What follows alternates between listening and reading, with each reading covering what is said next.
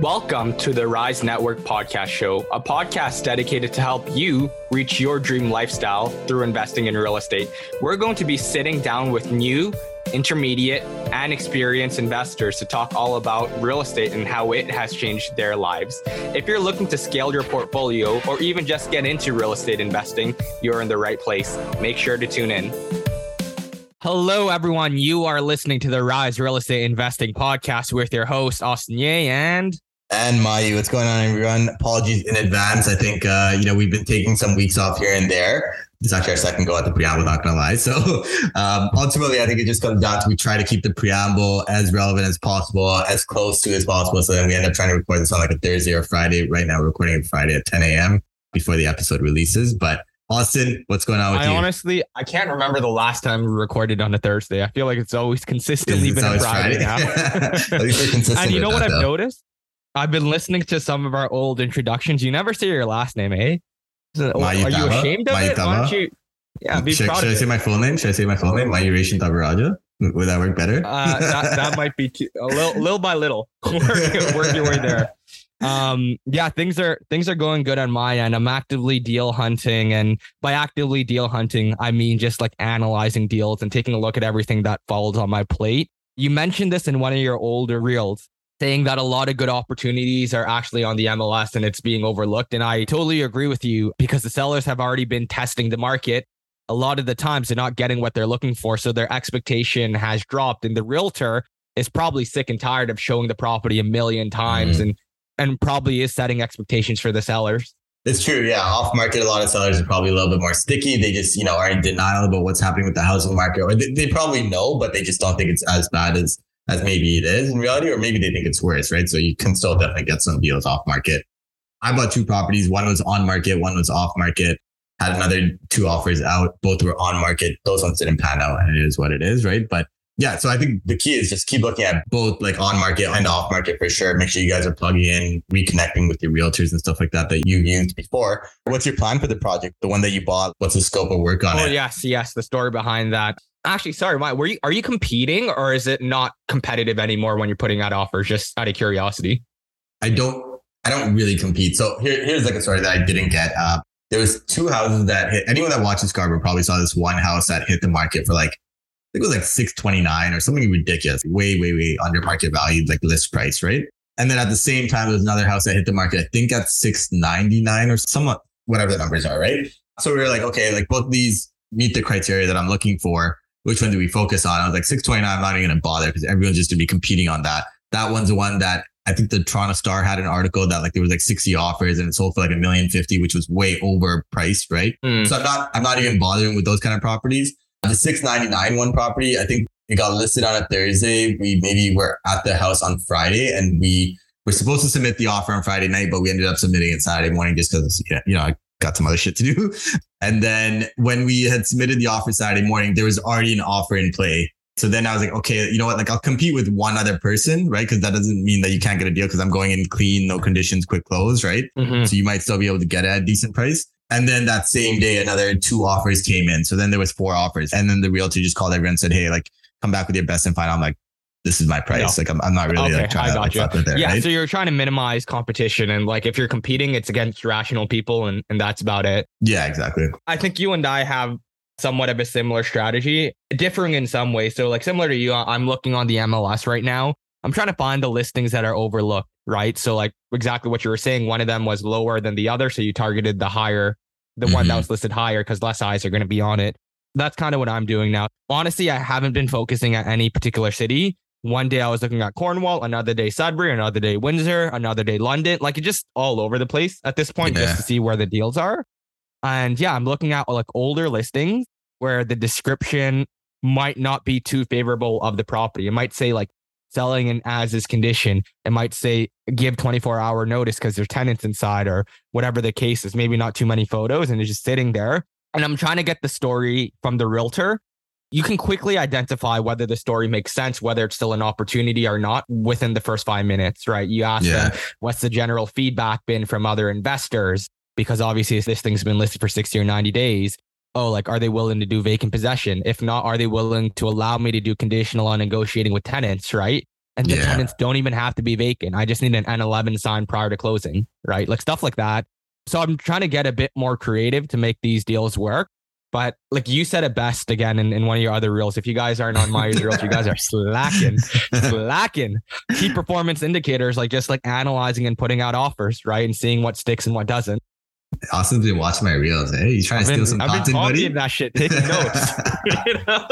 It's okay. We all do the same shit anyways. I guess on that topic, it's been a while since we did like a Rise meetup. And so for anyone that's interested, we're planning to have a meetup on the 18th.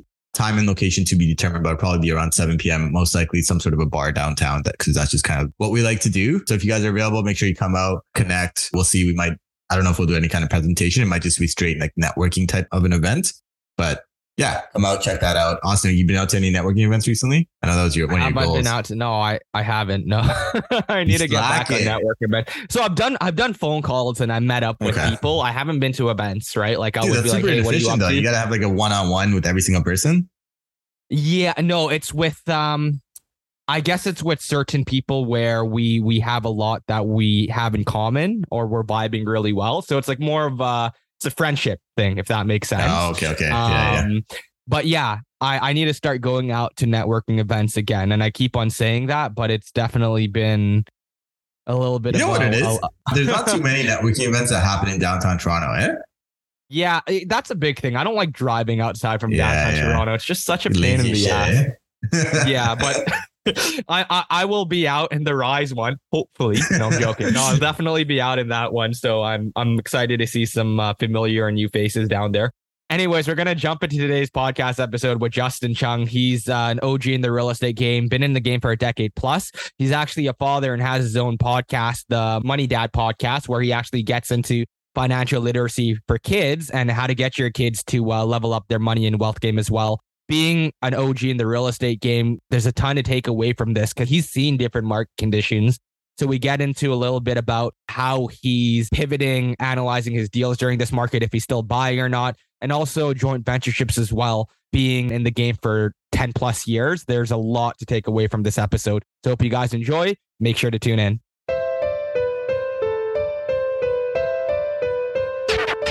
Hello, everyone. We are joined with our very special guest, Justin Chung. Justin, how's everything going? Everything's going great. How are you doing, guys? We're doing great, Justin. So for anyone in our network, any of the listeners that might not know yourself, why don't you give us a quick rundown on yourself, how you got started in real estate and what you're up to today? Sure. So I'm a real estate investor. I got started about 15 years ago. So back in 2007, really starting with student rental properties, picked up a couple of properties in Waterloo, which is where I went to school, and actually bought those for nothing down, and then slowly acquired one of those every year. And then decided back in 2011, basically, that I want to grow my portfolio at a larger scale.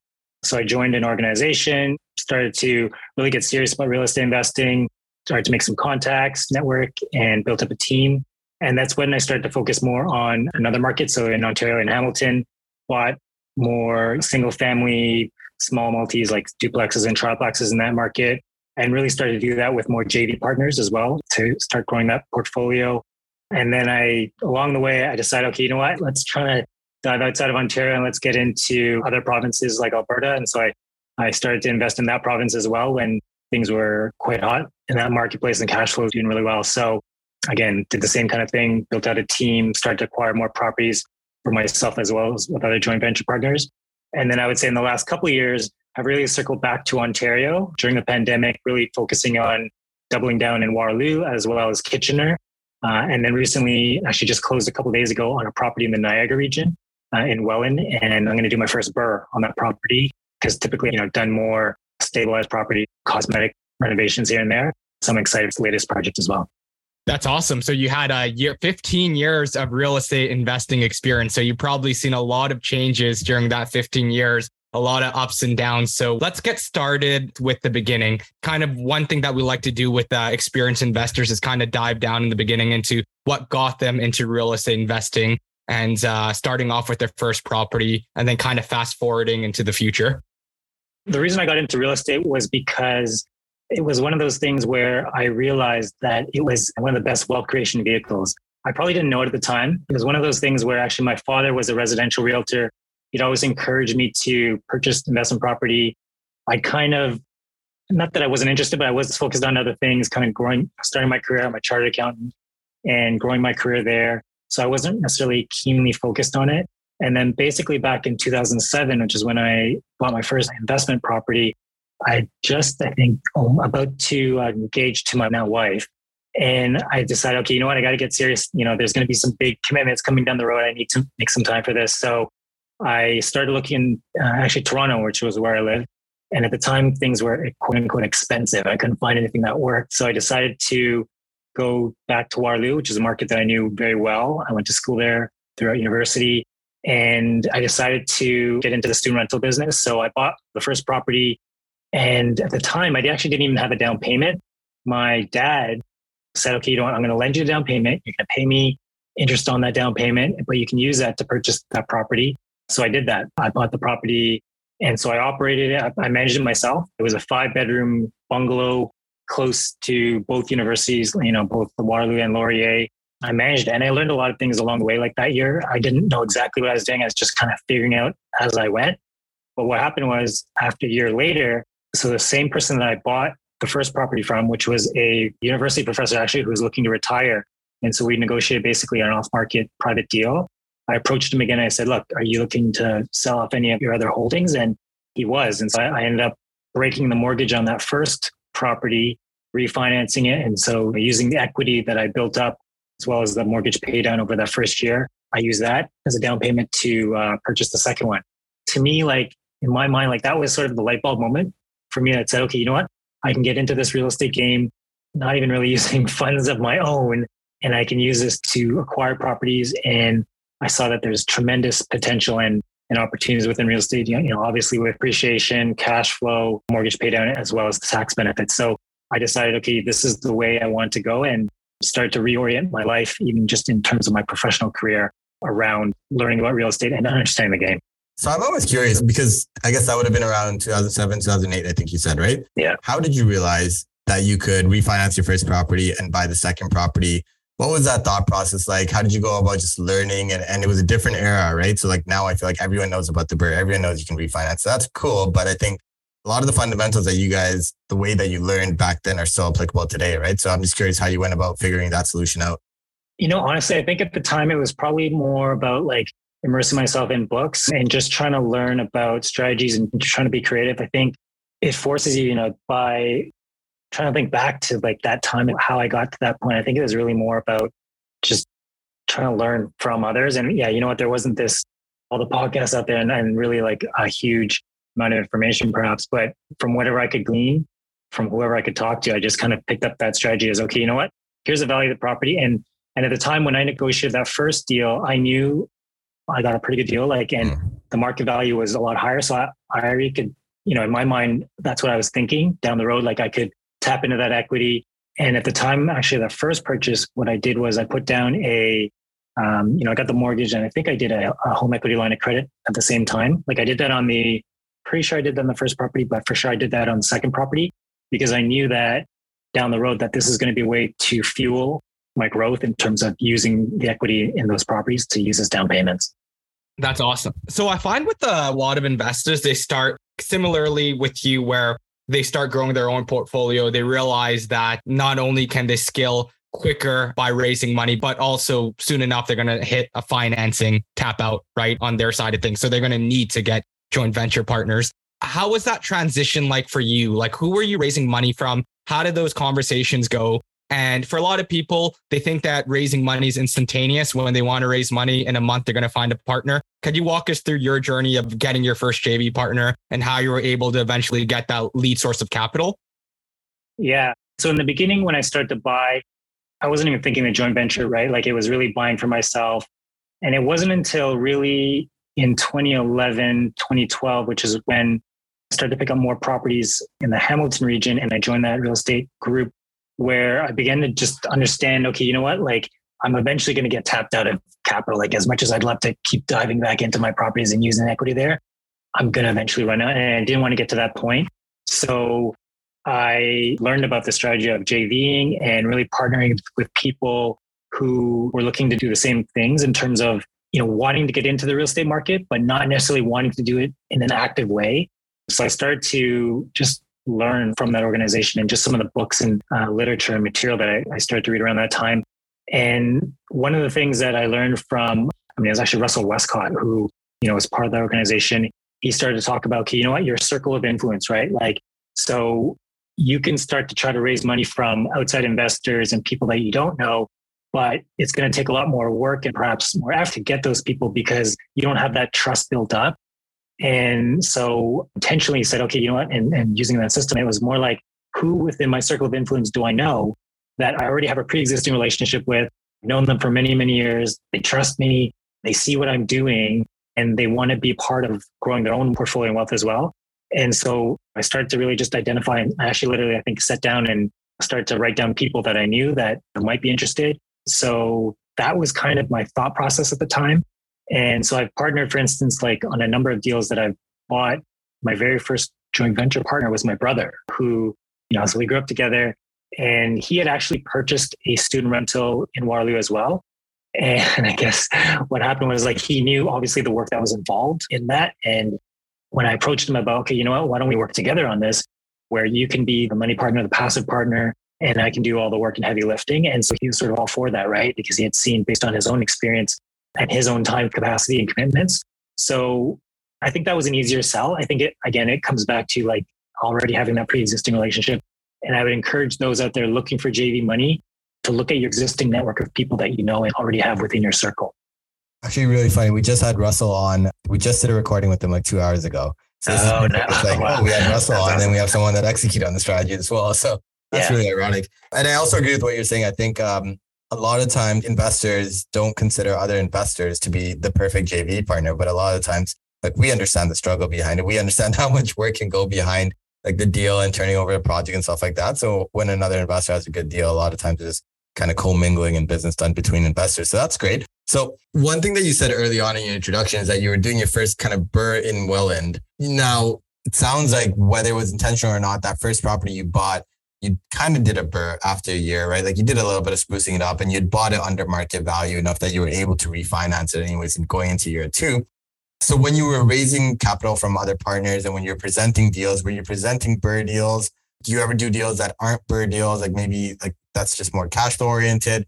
How does the presentation change to JV partners when talking about different types of deals? Yeah. So when I'm talking about different types of deals, it really comes down to, and again, this is a system that I started to follow using the Real Estate Investment Network at the time when I joined them. But it was really trying to first understand like what the needs of the investor are. There's a questionnaire that I would actually have them fill out, potential for a relationship, and I would have them sit down like, where do you envision yourself 5 years from now? Like, what are your goals? Are you looking for cash flow? Are you looking for quick flips here? Like, what exactly are you looking for? And like, what experience do you have in this regard? So I would really qualify. First thing I did was, okay, identify who I want to talk to. And then second thing I did was, okay, let's qualify these people and see if there would be a fit. So they fill it out. We have a conversation. And I think in the beginning, I look back and I think about some of the people that I approached. And I remember putting together like this initial like PowerPoint deck with like pictures of like my portfolio and like stuff like that going through that. And I realized, looking back on it afterward, that you don't need to do any of that really. Like, I think it's really a matter of like having a conversation face to face, sitting down with each other and understanding like, what are your goals versus what I'm looking to do and what I can bring to the table. And then making sure that that's a fit, right?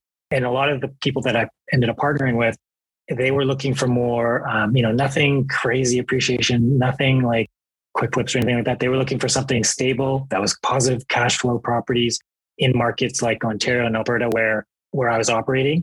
And I wanted to make sure that before I entered into these JV agreements with my partners, that I myself had the experience in those markets. Because I've always felt like if you're going to invest someone else's money, that you should be more responsible with it than as if it was just your own, right? So with your own, if you lose it, it's on you. But if it's other people, I always felt like you need to have an extra level of assurance. And the way I did that was really make sure I got comfortable in my market, understand what the rents were, understand what I could pick up these properties for, what the cash flow was. And that way I could confidently say to my partner, I don't have a crystal ball, but this is what I've done. This is what my portfolio is doing right now. This is the type of investment that I'm investing in and fits with what you're looking to do. Let's do something here.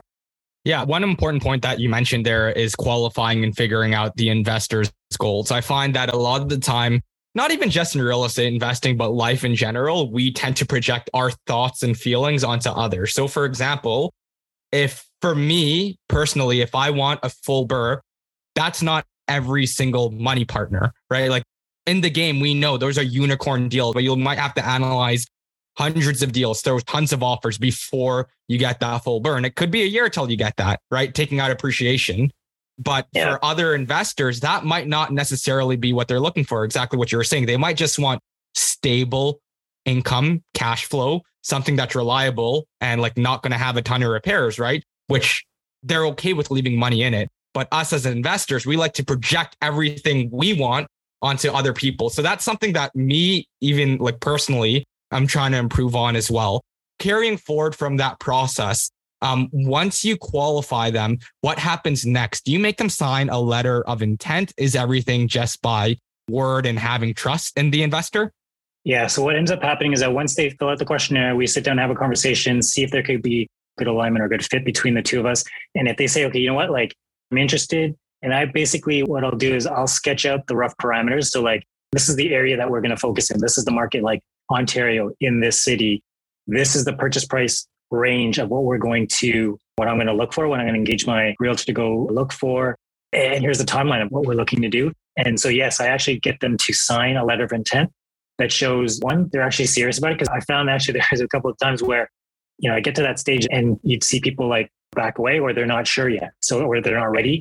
And that's fine. It's just that for me, I think rather than first putting out that effort and having my team to go look out for deals and me analyzing deals, I want to make sure that this person that I'm going to partner with is serious and committed to doing so. So definitely have them sign that letter of intent for sure. Once I have that, you're like, okay, let's go. And then obviously march forward and try to find a property that fits what we talked about. Mm-hmm.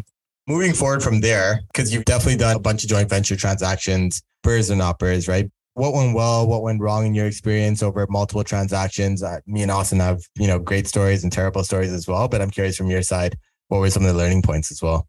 Yeah. So in terms of what went well, with the JV partners that I'm working with, we picked up properties that met the criteria of what we're looking for. What didn't go well? I mean, I wouldn't say it didn't go well, but obviously you hope that there's appreciation, right? And that you can, in 5 years, when the mortgage comes due, you can then refinance the property at a higher value, pull up the money, pay back the investor, and then therefore, they have nothing left or very little left in the deal afterward. I would say there's some market like Alberta, for instance. I did a bunch of deals out there where things were hot, cash flow is great, and cash flow still is great there, but the appreciation has not been there, right? So, and I didn't make any promises initially, but it's like, so if obviously things go well, like in real well, then we got the money and pay you back. And I had been able to do that for a bunch of deals there, but not all of them. So it's one of those things where I would say is probably what didn't go well. Yeah, no, and I think that's a major challenge is that there are always going to be kind of market factors and forces outside of any investor's real control, right? And I think that's definitely the challenging part. If you have a joint venture partner that maybe doesn't understand that or expects a higher rate of return, which in Ontario, people have some pretty high expectations now, right? Yeah. I'm wondering from there, like, how did you scale up your business? Because I think one of the main pain points that myself and Austin have is that real estate doesn't pay a lot, right? Meaning like you're kind of like net worth rich, but your cash flow like mediocre, right? Yeah. And then when you have multiple properties, there's definitely a large administrative burden on that, right? So how did you continue to scale up your business to do multiple joint ventures? Or did you at some point migrate back towards solo ownership, right? How did that business evolve? Yeah. So what I did was, as I continued to scale portfolio, it was actually really a mix of both buying for myself or my JV partners. So, and I bought a ton back in basically 2012, 2013. There's deals that came across my table and I liked the deal. I talked to JV partners and see if that was something else that they want to add in. And if we could do something, if not, I bought it for myself. So, and I basically always wanted to make sure that the room that I always had room to do the deal. Like I didn't want to get to a point where there's an opportunity that came up where I had to pass on it. So that's what I did really. As I began to scale, it was really a mix. And I would say like my portfolio now, I have, call it 20, actually the one after the Welland property, it's 26 properties now. And it's a mix like half and half are JV with JV partners and half are on my own. So it's one of those things where I would love to continue doing more deals. As long as I have the capability, then I'll do it. And then obviously provide that opportunity for my JV partners to participate in those deals as well. I think I probably could do an even better job of just marketing myself and putting myself out there to look for other JV partners, I found that, as you said, there's that sort of administrative burden to managing a portfolio of properties. And, I've outsourced, let's say, a lot of the property management to in like markets like Hamilton or in the Alberta market. Obviously, I'm not there, but some of the properties I still manage myself in terms of property management day to day.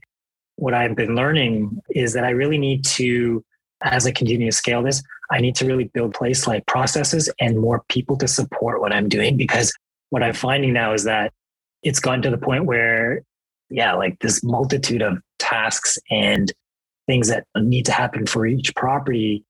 And my time is limited to be able to handle all that. And I need to basically put in place some support to help alleviate that burden so that I can focus on business development, growing my portfolio, and just other, doing other things that I want to do, more higher level tasks, as opposed to getting bogged down by the day to day of this stuff. That makes a lot of sense. I feel like when we start off, the initial outsource is property management, but then as you grow your portfolio, you do need that support staff because you're communicating with several property managers over a portfolio of 26 properties. That's not very passive. That still requires a lot of work because it's a lot of small decisions that need to be made. Oh, there's $1,000 repair. Got to go check the bank account. Not enough money. Got to communicate to a JV partner. Oh, across 26 properties, that adds up to a lot of time, right? So yeah, I think a VA might make a lot of sense for you. I know Maya and I, we've hired a VA and it's definitely alleviated a lot of pain for us. Oh, I got to get some tips on where and how you guys got that. Yeah. There's like a real estate VA company that is US based. The owner lives in the Philippines and connects with different like virtual assistants there. We'll talk offline. I'll give you the contact once we're done with this podcast. But over the past 15 years, being experienced in the game, one thing that we like to talk about with experienced investors are pitfall and obstacles as well, because it's not like 15 years of sunshine and rainbows, right? Although over the long-term appreciation is great, there has to be phases in that journey where you hit a wall and it was like, either it was make or break. It's like, how am I going to get over this hump? So do you mind sharing a couple of those experiences with us? Yeah, for sure. The one that sticks out in my mind as you say that is, it's not all unicorns and rainbows. There was a triplex that I owned with a JV partner in Hamilton where it was causing a ton of issues. Like basically the property management company that I had at the time, I subsequently fired, tenants that weren't paying. There was bed bugs infestations. At one point there were squatters at the property. I think this one tenant had like cats, like 15 cats, and the SPCA had to get called in. There was a time where, and I'm glad I didn't because it's one of my best performers now. But when all this kind of shit's hitting the fan, it made me realize like why some people, once things start happening where things are going wrong, your mind sometimes can go to say, okay, you know what? I got to sell this thing. I want to just exit and I want to be done with these problems, right? Because I don't want to deal with it. And I remember at the time, like that thought crossed my head. And I consider myself someone who has a pretty high like tolerance for stuff that can go wrong because I feel like I can just figure it out or talk to people who know the answers and can figure it out together. So I would say that's probably one of the biggest ones. I remember on that particular property, there was a lawsuit, so there's just a lot of different things going on in and around the same time. But the lesson that came out of that was really being able to say, okay, stay the course. Like for every situation and every problem that can arise, there is a solution. You got to figure out what that solution is. And a lot of times that solution can involve spending money to deal with and get rid of that problem, but it's not insurmountable.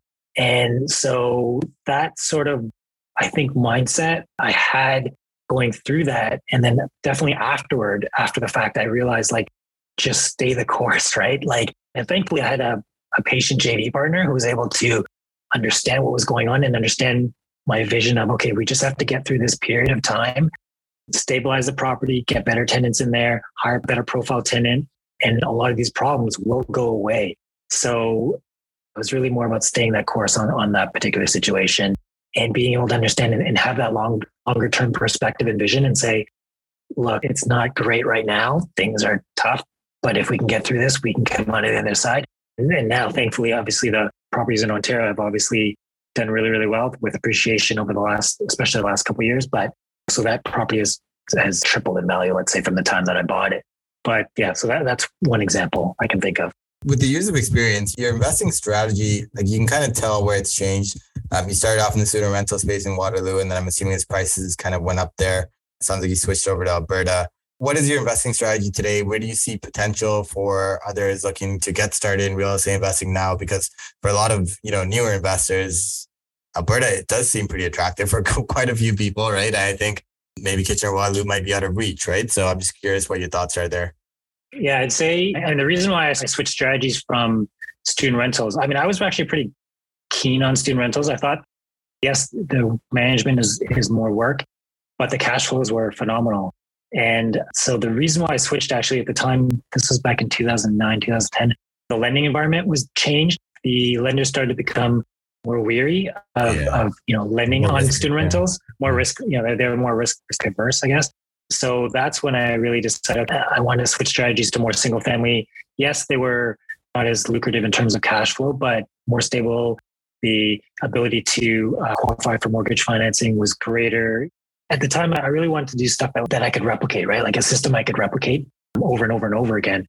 So that's when I switched into Hamilton. And then, in terms of Alberta, why I switched there was because I liked that market. I still do. The cash flow was a lot better. At the time I was buying in Alberta, it was really more, again, single family, semi-detached homes, very affordable price points that had great cash flows, right? Like, I was cash flowing probably between $500 and $700 on some of these properties. If I was to do it again, I would still do the same thing. But in terms of my strategy today, I like the Ontario market because of the fact that I just feel like in terms of the fundamentals there are strong. I'm in, Ontario, and I feel like, demographics wise, the GTA and Great Golden Horseshoe area is really growing and will continue to grow because of, all the immigration that's coming into Canada and the fact that a lot of people are going to settle in that area. So even so for instance, the birth that I'm doing in Welland, the reason I did that was because, I started to actually learn about a strategy where I could take a single detached home and then convert that into a legal 3-unit building. So I thought that would be if I could pick up something at a great price point, spend 6 months, spend a couple $100,000 to renovate the house and create the units. And then obviously we refinance that so that I can pull out my down payment as well as all the rental money. Then that would be a great strategy to use and replicate because it would leave you with a property that still cash flows, pull all your money out. And you're basically creating value by turning 1 into 3. So I like that strategy and I'm going to, do it here. So I would say, to investors who are looking to figure out what strategy, what market should I look into? I mean, I think in real estate, the best thing is that there are a ton of markets out there and there's a ton of different ways to make money. And there's no right or wrong way, really, right? Like it really depends on your own risk preference, your risk profile, the time and energy that you can spend on understanding these markets and making something work. Wanting to look into that I have not yet, but it intrigues me is for instance, the Airbnb rental arbitrage strategy. So that's something that sort of I want to get more educated on and talk to investors and people that have used that strategy to grow their portfolio. And they're not even, they don't even own the real estate, but they're using less funds to put down and cash flows are probably a lot better. So I just think, there's just a ton of different ways to make money and grow wealth in these markets. And it's just really a matter of educating yourself and finding out and aligning yourself with what makes sense for you. Yeah, absolutely. Perpetual learner, right? You don't want to say that you know everything because at that point, you're not going to grow anymore.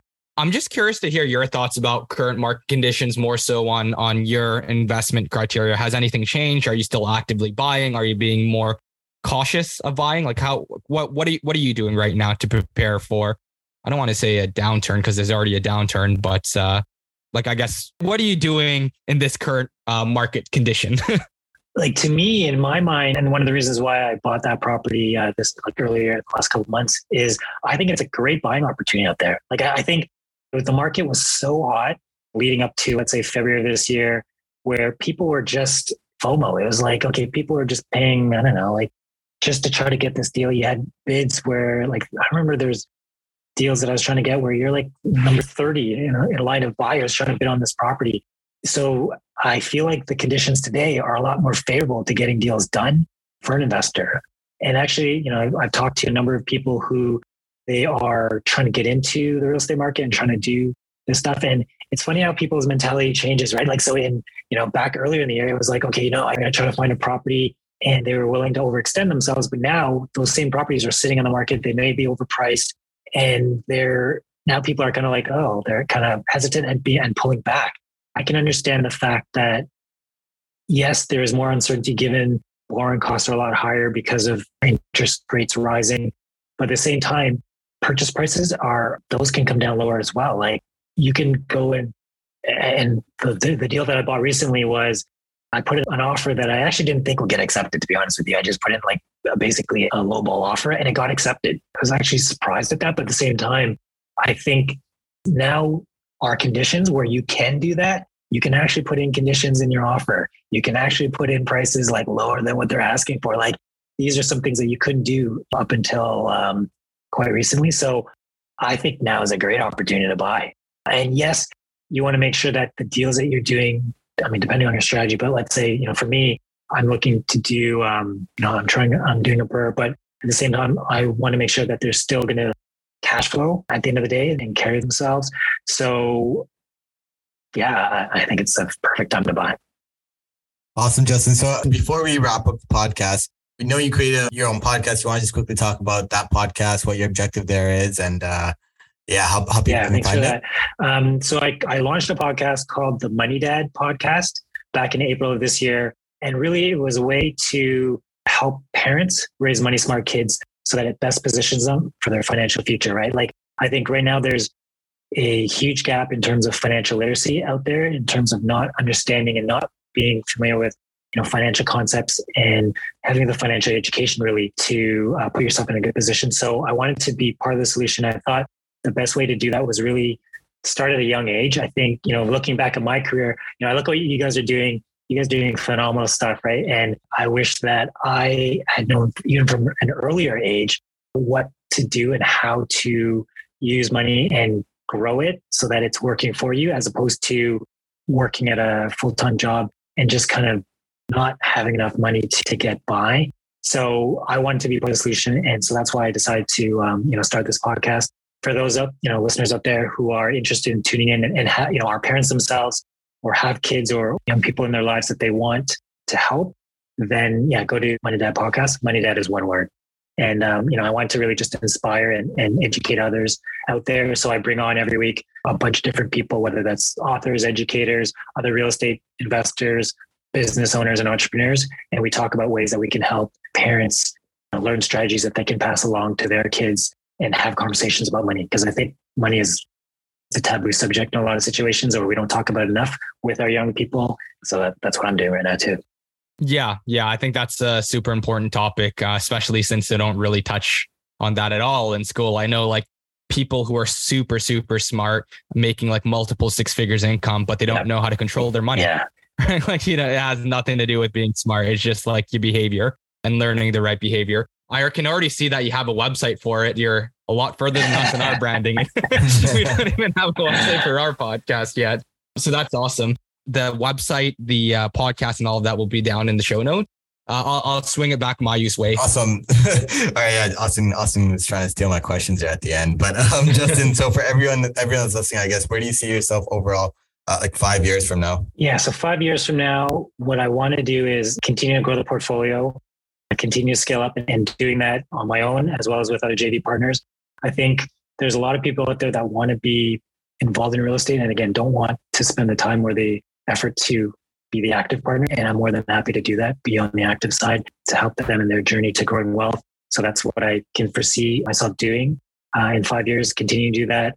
As well, in terms of strategies wise, I can see myself doing more BRRRRs and then getting into an understanding like Airbnb rental arbitrage.